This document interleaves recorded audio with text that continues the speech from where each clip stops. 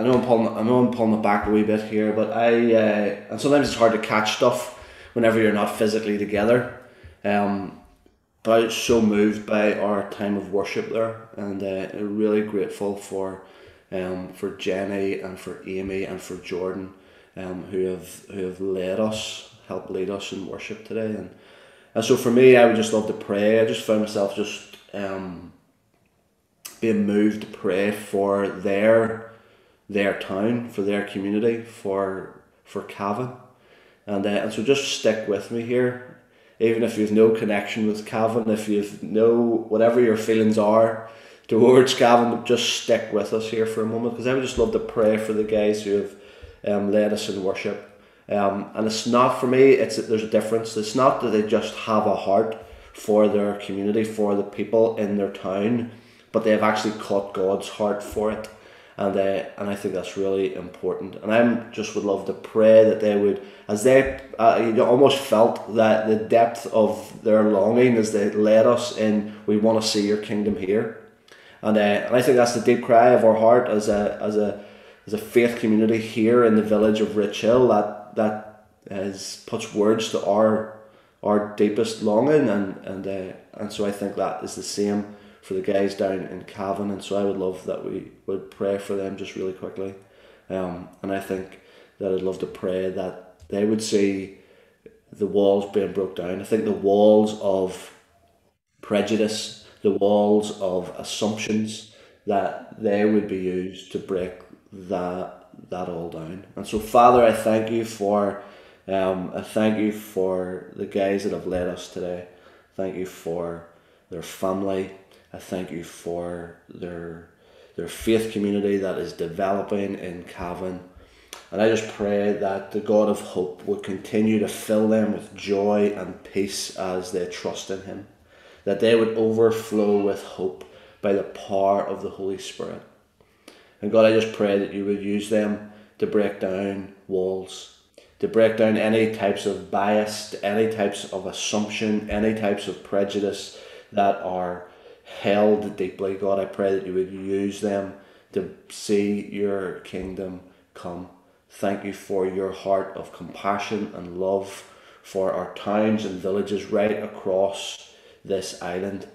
And we pray that you would allow them to see your kingdom come and your will be done. In Jesus' name. Amen. Thank you. Wonderful to be together in some form again this morning, whatever time you're watching. We're really grateful for the opportunity to be able to spend this time together. I'm really grateful for Francis. Francis is going to join me for some chat. As you know, I hope you know that this is the fourth week. We really want this to become a pattern in our Sunday gatherings. It will take 3 weeks of just communicating something of what we feel God wants to speak to us through whoever, and then in the fourth Sunday, just try to pull a couple of people together and see if there are particular threads that we can pull out. And so that's what we're going to try and do this morning. Me and Francis are going to spend the remaining time that we have to do that. So first of all, Francis, happy Mother's Day. Thank you. I know that you're mum to our wonderful Amy, but I do also know that on the many mission trips that you have been nicknamed Mummy Fran on many of those trips. So I grateful for your motherly role. You're one who your motherly role is expressed to us every Christmas whenever you give gifts so generously to our church family. So,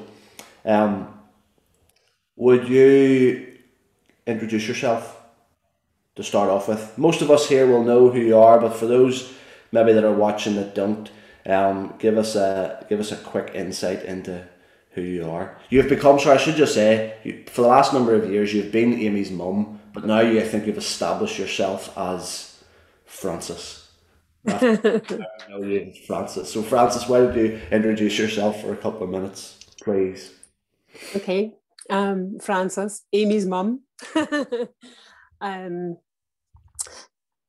We became part of the Drop-In and Grace Community Church family through our daughter Amy coming over and doing a gap year with you here. And it's got to the stage now that my husband and I have moved over here to set up our home here and to become more active, involved in what's happening. Brilliant.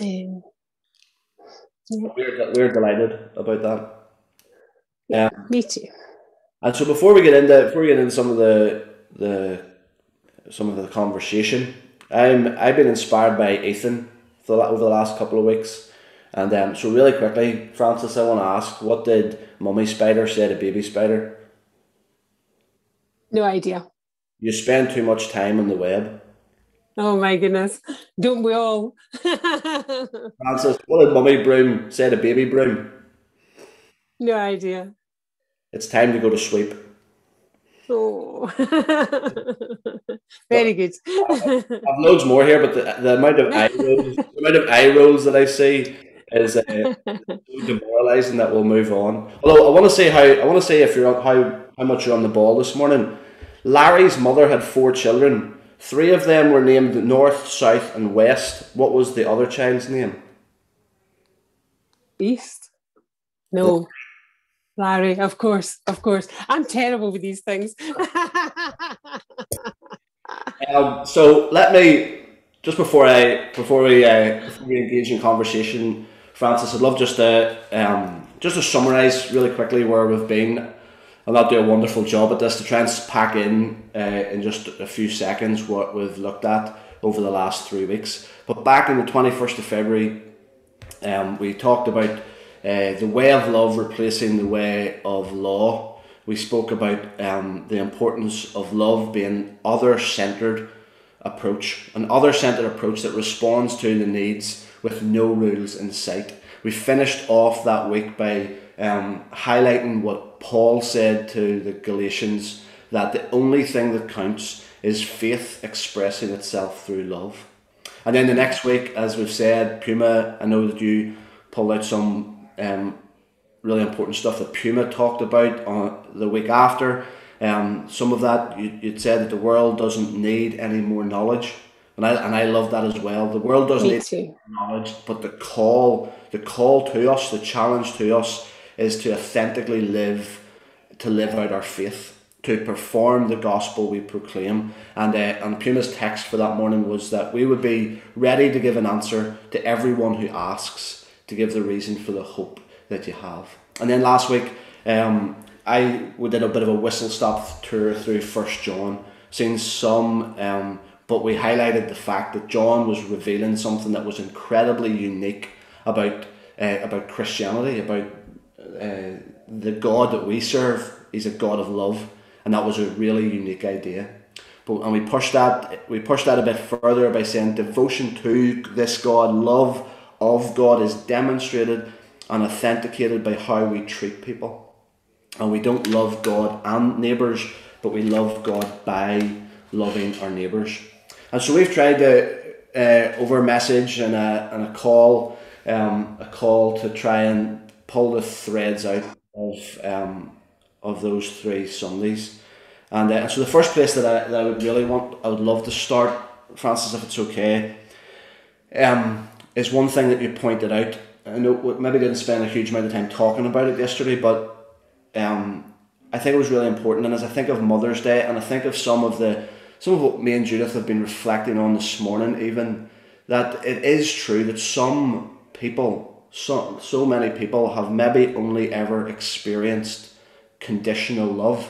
And so we're going to talk for a few minutes about conditional and unconditional love. And so can you just reflect for a few moments on what you've known, what you've experienced of that to be true, that some have only ever experienced conditional love? Yeah, absolutely. In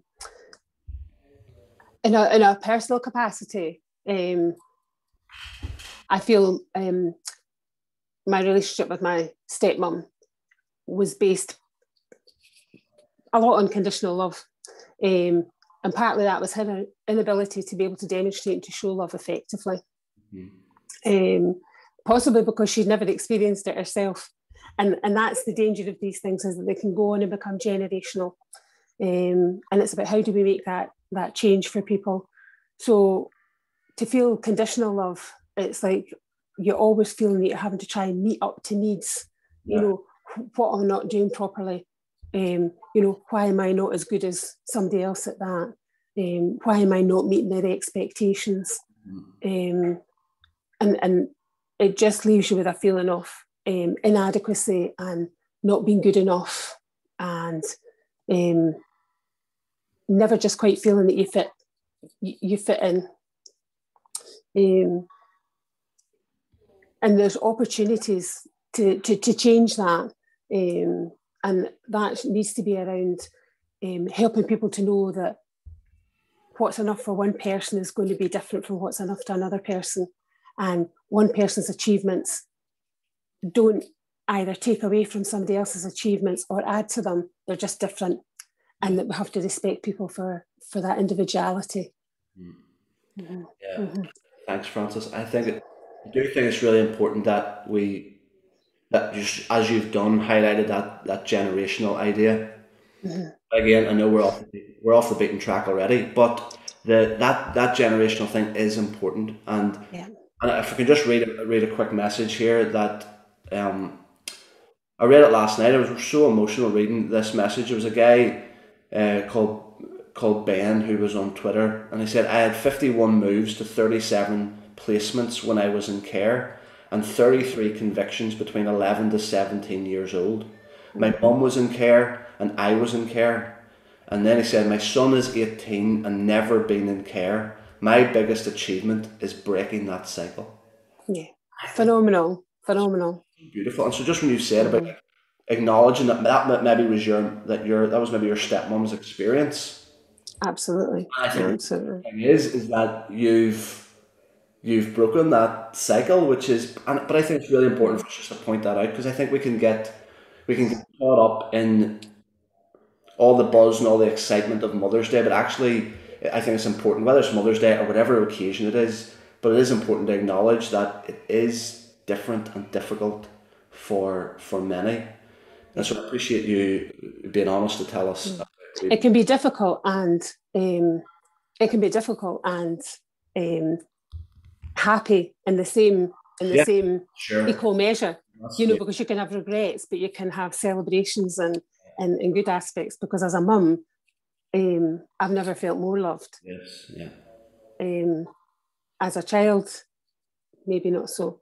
And I've seen that in work experience, my experience at work as well, that children often get caught up in that cycle. Staff would say to me, I worked with her mother 10 years ago. I worked with Barnardo's at the time, and people would say, I worked with her mother and they were having the same problems. They got caught up in the same cycle of, harmful sort of behaviours and not looking after themselves.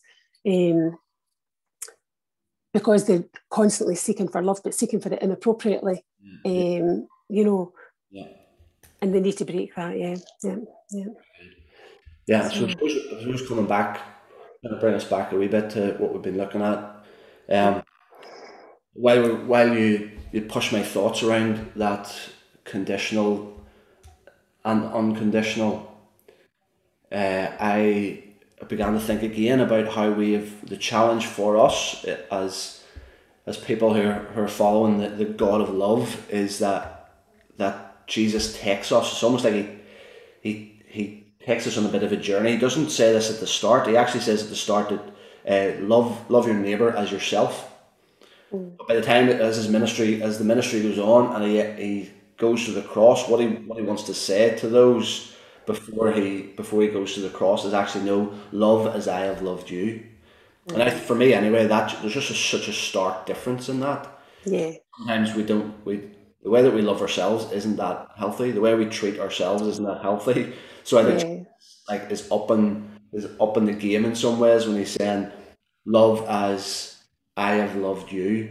And so I know I shared this quote with you yesterday. I don't know if you've had any more reflection on it, but love is about ascribing worth to another at cost to yourself, and judgment is about ascribing worth to yourself at the cost of others.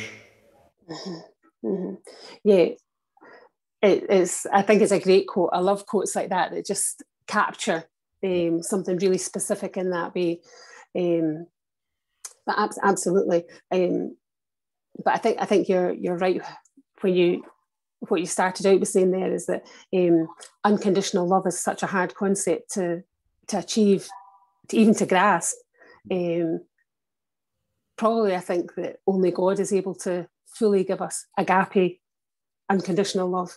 We can strive towards it, but we do want something back from it. We do. If I give my love, ultimately I want that person to love me back. Yeah. You know, but it's about doing it in a way that is sort of beneficial. So you try and give your love unconditionally. You try and give your love unconditionally to people, and you want it to be done in their best interests. Mm-hmm. So that quote is really good because it's about helping you to sort of really pinpoint that in your head and to think, this is to be about them. It's not to be about me. If I'm giving them this love, it's about thinking about why am I giving it? Am I giving it because it satisfies a need in me, or am I giving it because it's helping them and it's doing something to make their life better? Yeah, I think that language you're using really is it to satisfy a need in me? I'm still guilty of it. Yeah.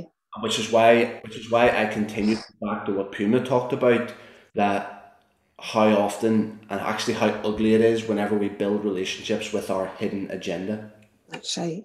And I probably wanted to push that a wee bit further, and I don't know whether it's right or not, but part of me, as I was continuing to reflect on that this week, I found myself getting agitated almost. Like agitated with self and agitated with what I see sometimes, that it's not only ugly and degrading, but it's almost like it's dehumanizing. Because you're not, it's almost like you move beyond seeing a person, a human being in front of you. It's almost like you're seeing a project, somebody that you need to convert or whatever, and I think it could be really unfair. And so I think our love can sometimes be, we want to think it's unconditional, but I think the language that we talked about yesterday was it can be subconsciously conditional. Yeah. So we like to say that it wouldn't be, but actually if we were to stop long enough and really ponder our motives and our intentions, then I think that we would maybe begin to see that there's maybe there is subconsciously conditions that we are setting in place. Because I think whenever we think it is our job to convert someone, we come with our preloaded scripts. Yeah. We come with our preloaded scripts, and if they don't respond to it the way that we think that they should, like we get offended or we get upset. But if we recognize that our job is to love, our job is to value, our job is to see them as God sees them, then I think our approach is different. I think we then listen. If we know our job is to love, we listen, we accept. That doesn't mean agreement. We listen, we accept, and we sit with. To go all the way back to Lila's stuff, we sit with. And so what I'd love you to talk about this for a few minutes, Francis, so that, because I think the idea of being well intentioned is not enough. You know what I mean? So, because I think we need to reflect on how is this being perceived by those that we're trying to love? How is this actually being perceived by our neighbours? Yeah. No, it's a great point. And after we'd spoken yesterday, I highlighted a wee bit in my notes about Lila's talk. I know it goes back beyond our 3 weeks. But, it's like we're not the solution to their problems. They're not ours to fix. And there is a danger that if we're loving somebody because it fills a need in us, and ultimately it will for all of us, it will fill a need, because you want to be loved as well. But if we're doing it to fill a need in us, so if our purpose is to fill the need in us rather than to support the other person, then there's a danger that actually we can then further damage and undermine that person, because we're bringing them down to make ourselves feel better, or we're not supporting them maybe in the way that they need to be supported.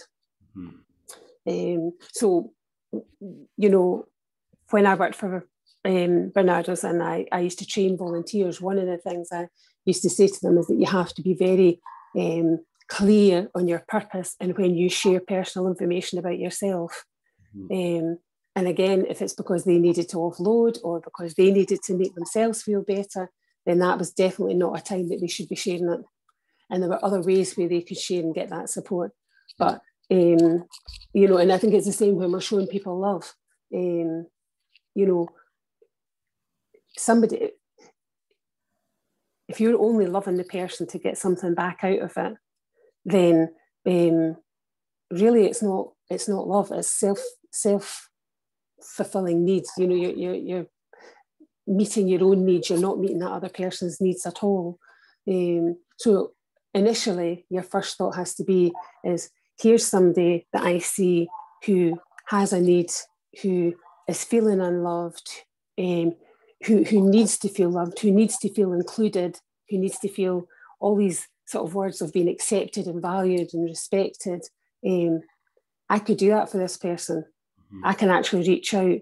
And coming from a family of God's people, of a church, and even of individual families, you know, if you have that in a family unit, if you have that in a church or whatever setting, even in a workplace, if you have that acceptance and if you're in already, if it, as it were, it's much easier to reach out and draw somebody else in or help them to come in, rather than for them to be able to sort of break into that. Very good.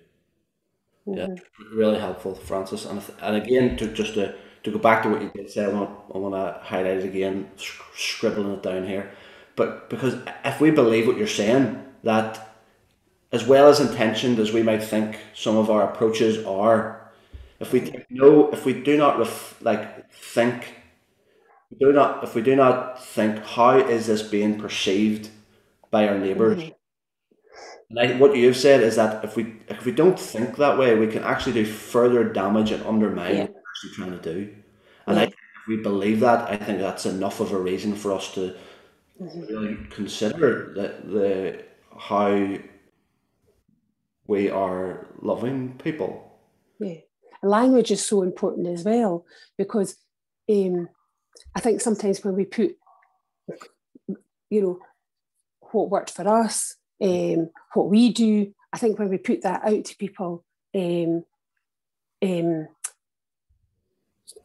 right in their face straight away, it almost could leave them with a feeling of, gosh, I don't do that. I'm not good enough. I'm not Christian enough. I don't get up at 6 o'clock in the morning and spend an hour praying. So am I not good enough here?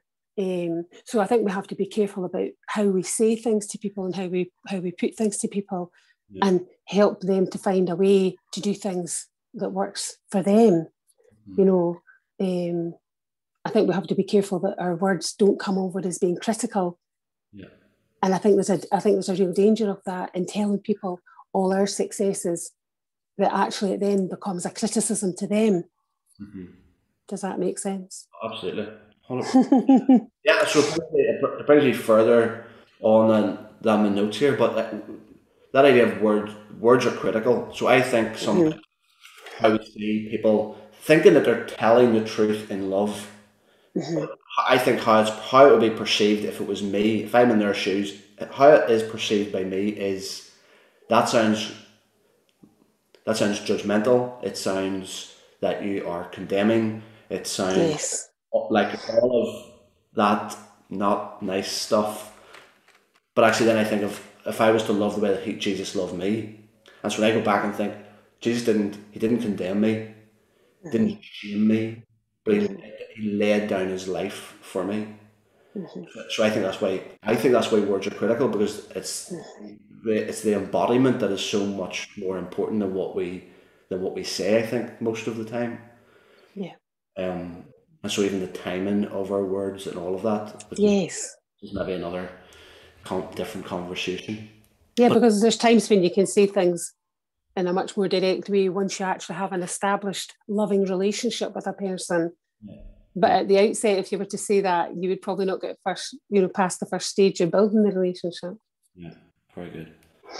I remember Thomas Edison, I think it was Thomas Edison said a good intention with a bad approach often leads to a poor result. And Perfect. I think that applies too. And I think again, just so much thought stirred from our interactions together, and the way this way of love in some ways is simpler, but it's so much more demanding. And so I think the challenge to us is that whenever we acknowledge that, and when we're talking about some of the, maybe you have people in mind that are coming to your thoughts as we're talking here, like we need to be more willing to play the long game. I think we need to be willing to be more patient, because I think this requires this way of love, this way of unconditional love, or the pursuit of unconditional love is, I think it requires a willingness to play the long game. And so there again, we are we've only I think we've only a few minutes left here, Francis, and I think we feel like we're only getting started here. But Yeah. I was thinking about Paul's letter to Timothy recently, and I think for me, and again, it was helpful. It was helpful to my approach to other people. It's helpful for how I look at other people and how well I can love other people. When I thought of Timothy saying, or Paul saying to Timothy, in the letter to Timothy, I'm the worst, I'm the chief sinner.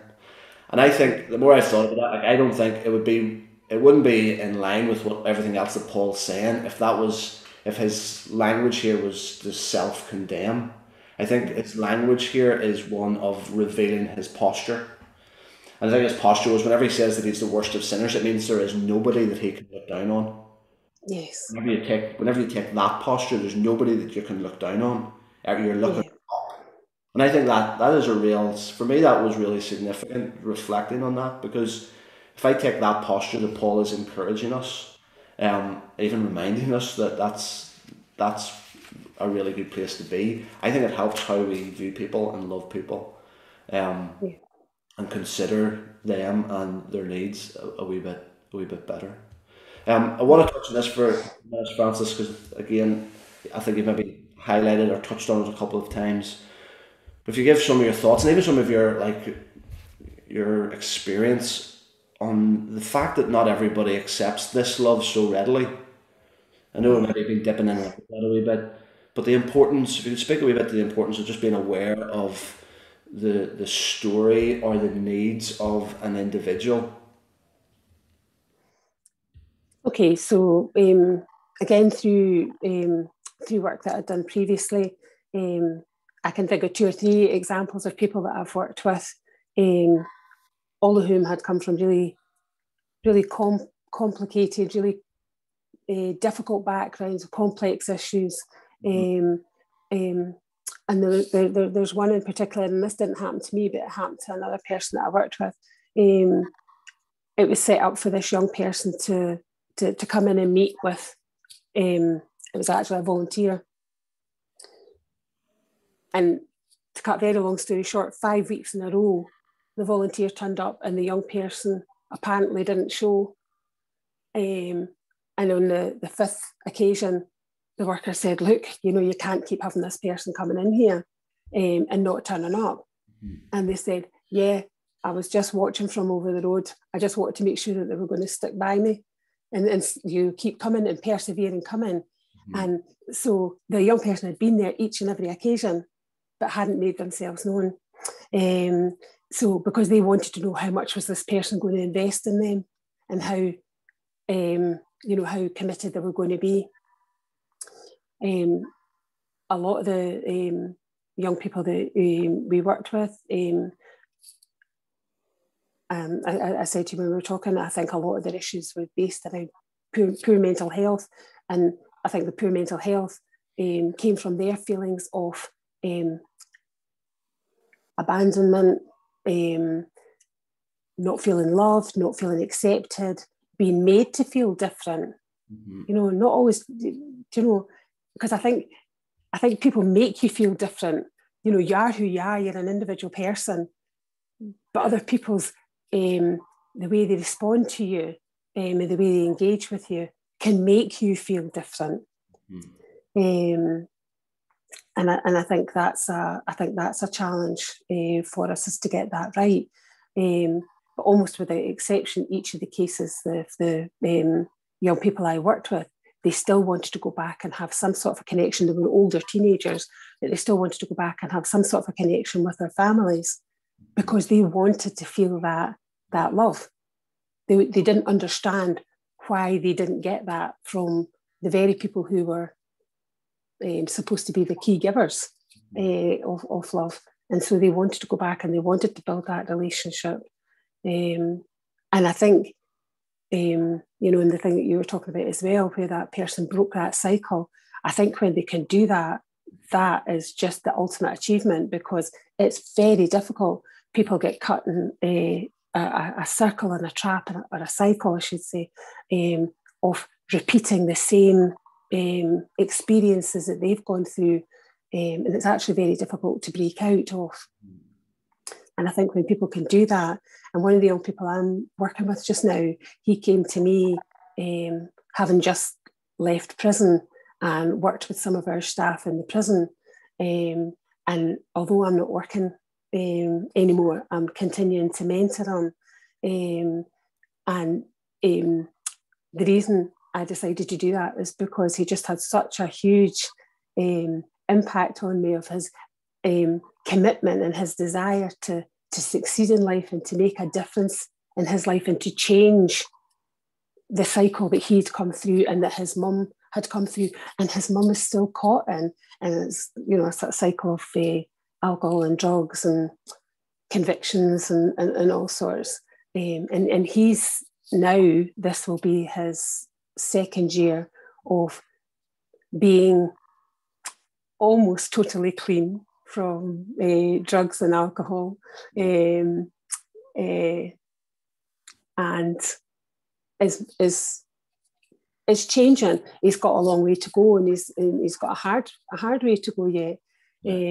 But just his commitment, his desire, I just wanted to be able to support him in that, and just let him know that there was somebody in his corner cheering him all the way, and recognising all the successes, however small they were. And he keeps in touch, and it's really quite sweet, actually. And I think I'm not really doing anything very much at all. I'm just letting him know that actually somebody notices he's making a difference, and he's doing something different. Yeah, and isn't that amazing? That does sound like it does sound simple, but the impact it has is so huge. Yeah.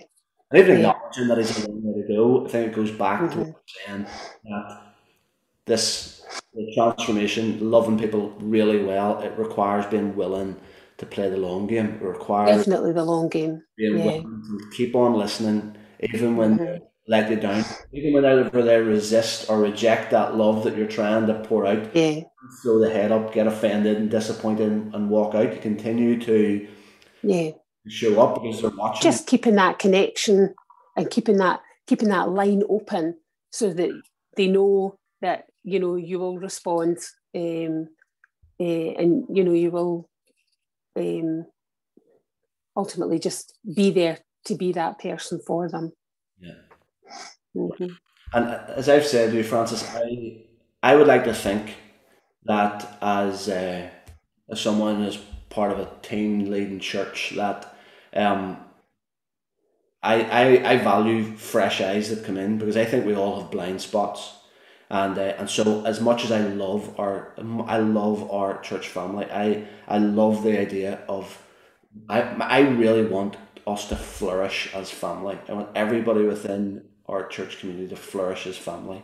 But I'm also aware that we will definitely not always get it right. I'm aware that there will be blind spots that we miss out, that we miss stuff. And so again, as I've said to you, there is willingness for you to push us. There's a willingness for you, or willingness in me for you to push us. If there's areas that you think that we could do better in. But anyway, rather that can be aired at a different time maybe. But if there is something you do want to say about how can we keep doing what we're talking about here, how can we keep doing that or doing it better? Speak a wee bit maybe even about the importance of the welcome and the just the inclusivity that we are longing for people to feel and experience. Yeah. So that welcome I think is hugely important. I think when somebody comes new to a church, and I love our church. I love our church and our church family too. But I think from experiences I've had in going to church, you don't always feel that. Often I think people who come new to a church, whether they're a visitor or whether they're somebody who's, viewing to come on an ongoing basis, there can be an awkwardness in coming in. There can be a concern of, are people going to accept me? Are they going to judge me? And I think it is just about making sure that welcome is absolutely spot on, even to the point of taking people and, helping them to get their coffee, taking them through, finding them somebody that they can sit with if you're not able to stay at that point, introducing them to people, just really almost kind of going overboard on it. But actually it's just to get past that feeling of awkwardness when you walk in. Just very briefly, when I went to the church that I just left in Scotland, when I first started going there, I went for 4 or 5 weeks and came away each time feeling completely unwelcome, actually to the point of thinking, I can't do that anymore, and ended up going to another church for a good number of years. And it was because it was, I suppose, well, I don't know what it was because. I suppose it's because it was a church in a village where most of the people who went to the church had been going to the church for so long, and they were quite settled in their ways, maybe stuck if I'm being mean, but they didn't appreciate the difficulty of somebody coming in new, particularly somebody coming in on their own. I then, a number of years later, decided to come back to, I just felt that God had called me to come back to my community church, my local church, and be there and serve there.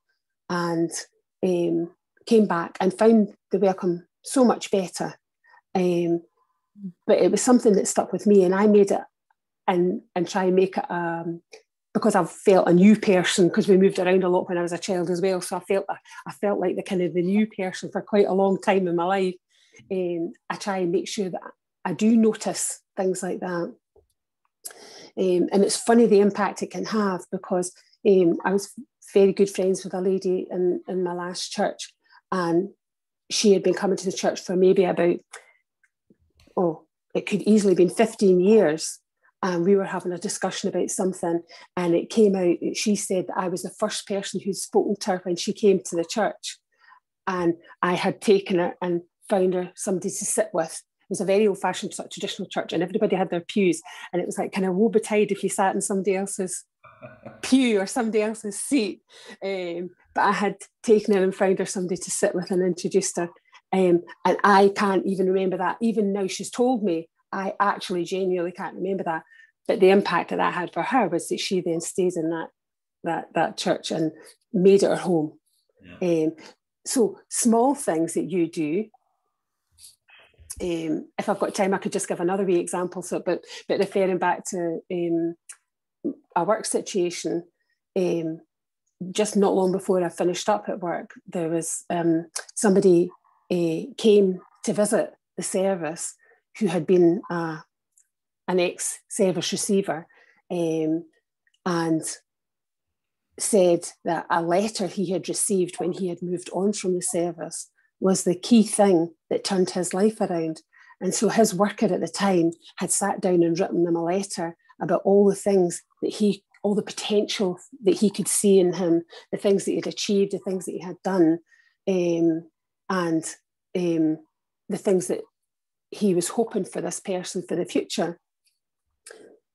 Now, this worker, that was his thing. He would do that with his young people, but he could not remember this letter specifically.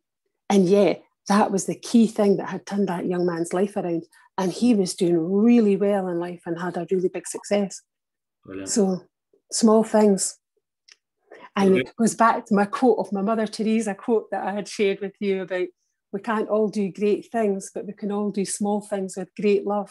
And I love that quote. Beautiful. But you know what, whenever, just when you're telling that story, I can't help but think of Matthew 25, because I think that's when you know that it's you're not doing it to fulfill your own needs. You're not doing it with your own agenda whenever you don't even remember doing it.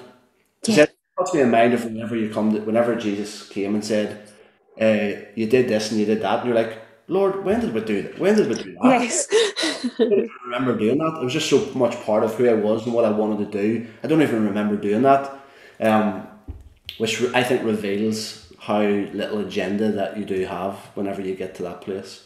So yeah, I think all of that's really important for us, Francis. I know, but just wrap up here with, I'm so challenged by that, because I want our church to reflect what our community looks like. So I don't want everybody to all look the same. And as much as I love everybody that's in our church, I don't want everybody to look the same. I want, whenever we walk into church, that it's a reflection of our community. So it causes me to ask, are we truly inclusive? Do people truly feel accepted? Do they all feel at home? Because the challenge continues to be for us all is how we treat others is how we treat him. Again in Matthew 25. How we treat others, how we treat him. We love him by loving our neighbours. And I think we struggle with this at times, because I think we feel that we need to have the right to control who is in and who is out. We feel like we need to have that. It goes right back to the garden, and we are still eating of that tree. The knowledge of good and evil, we're still eating from that tree. We want to be able to have the power of judgment to know who is in and who is out. We need to abandon that. We need to lay some of that down. Let go of our desire to control the border, to put it another way. Anything else, Francis, you want to share before we finish? No, I think I'm good. Well, there's just one final quick story I want to share before. I would love just to ask that you would pray for us. So, just as a mother, we could pray a blessing on our church family, pray a blessing on those who are listening in, joining us today as well. But I just was reading this story during the week, and I don't know if this lady was a mother, but she was an inspiration for me. She was such an inspirational lady, and her name was Mary Glover, and she was an elderly lady, and she herself was poor, but she worked in a daycare centre in a really rundown part of Washington DC. And in this neighbourhood, it was a rough place. It was a tough place that was filled with people. Go back to Matthew 25, filled with people that were truly considered the least of these. And so this little lady, poor herself, that's what she gave herself to. She led the team of volunteers. She was a volunteer leader in the centre, and it was her responsibility to get all the food ready, to get all of the volunteers ready for 200 families. And so just before the door opened, for years, she was the one that always prayed the prayer. She prayed the prayer just before they opened the doors for these 200 families in this really difficult neighbourhood. Those people considered the least of these. She opened the doors, but before she opened the doors, she prayed. And this prayer, I just was so moved by it. She thanked God for the day. She thanked God that she was still alive. She wasn't in the grave, that she was still alive. It's just flowery language. But she said, always ended their prayer with, Lord, we know that you'll be coming through this line today, so help us to treat you well. Lord, we know that you'll be coming through this line today, so help us to treat you well. And when somebody heard about her, they lived quite close, and they actually for years went to volunteer, and they got there in time because they wanted to hear her pray that prayer every morning. Such an impact on them. And this guy, he asked her the question, what's your strategy? And she said her strategy was when she sees people for the first time, she smiles at them. And when the next time when she sees them, she'll say hi or how are you doing? And then the next time, she'll slow down a bit and give them a chance to answer back. And then she said, then it begins and I learn how they need help.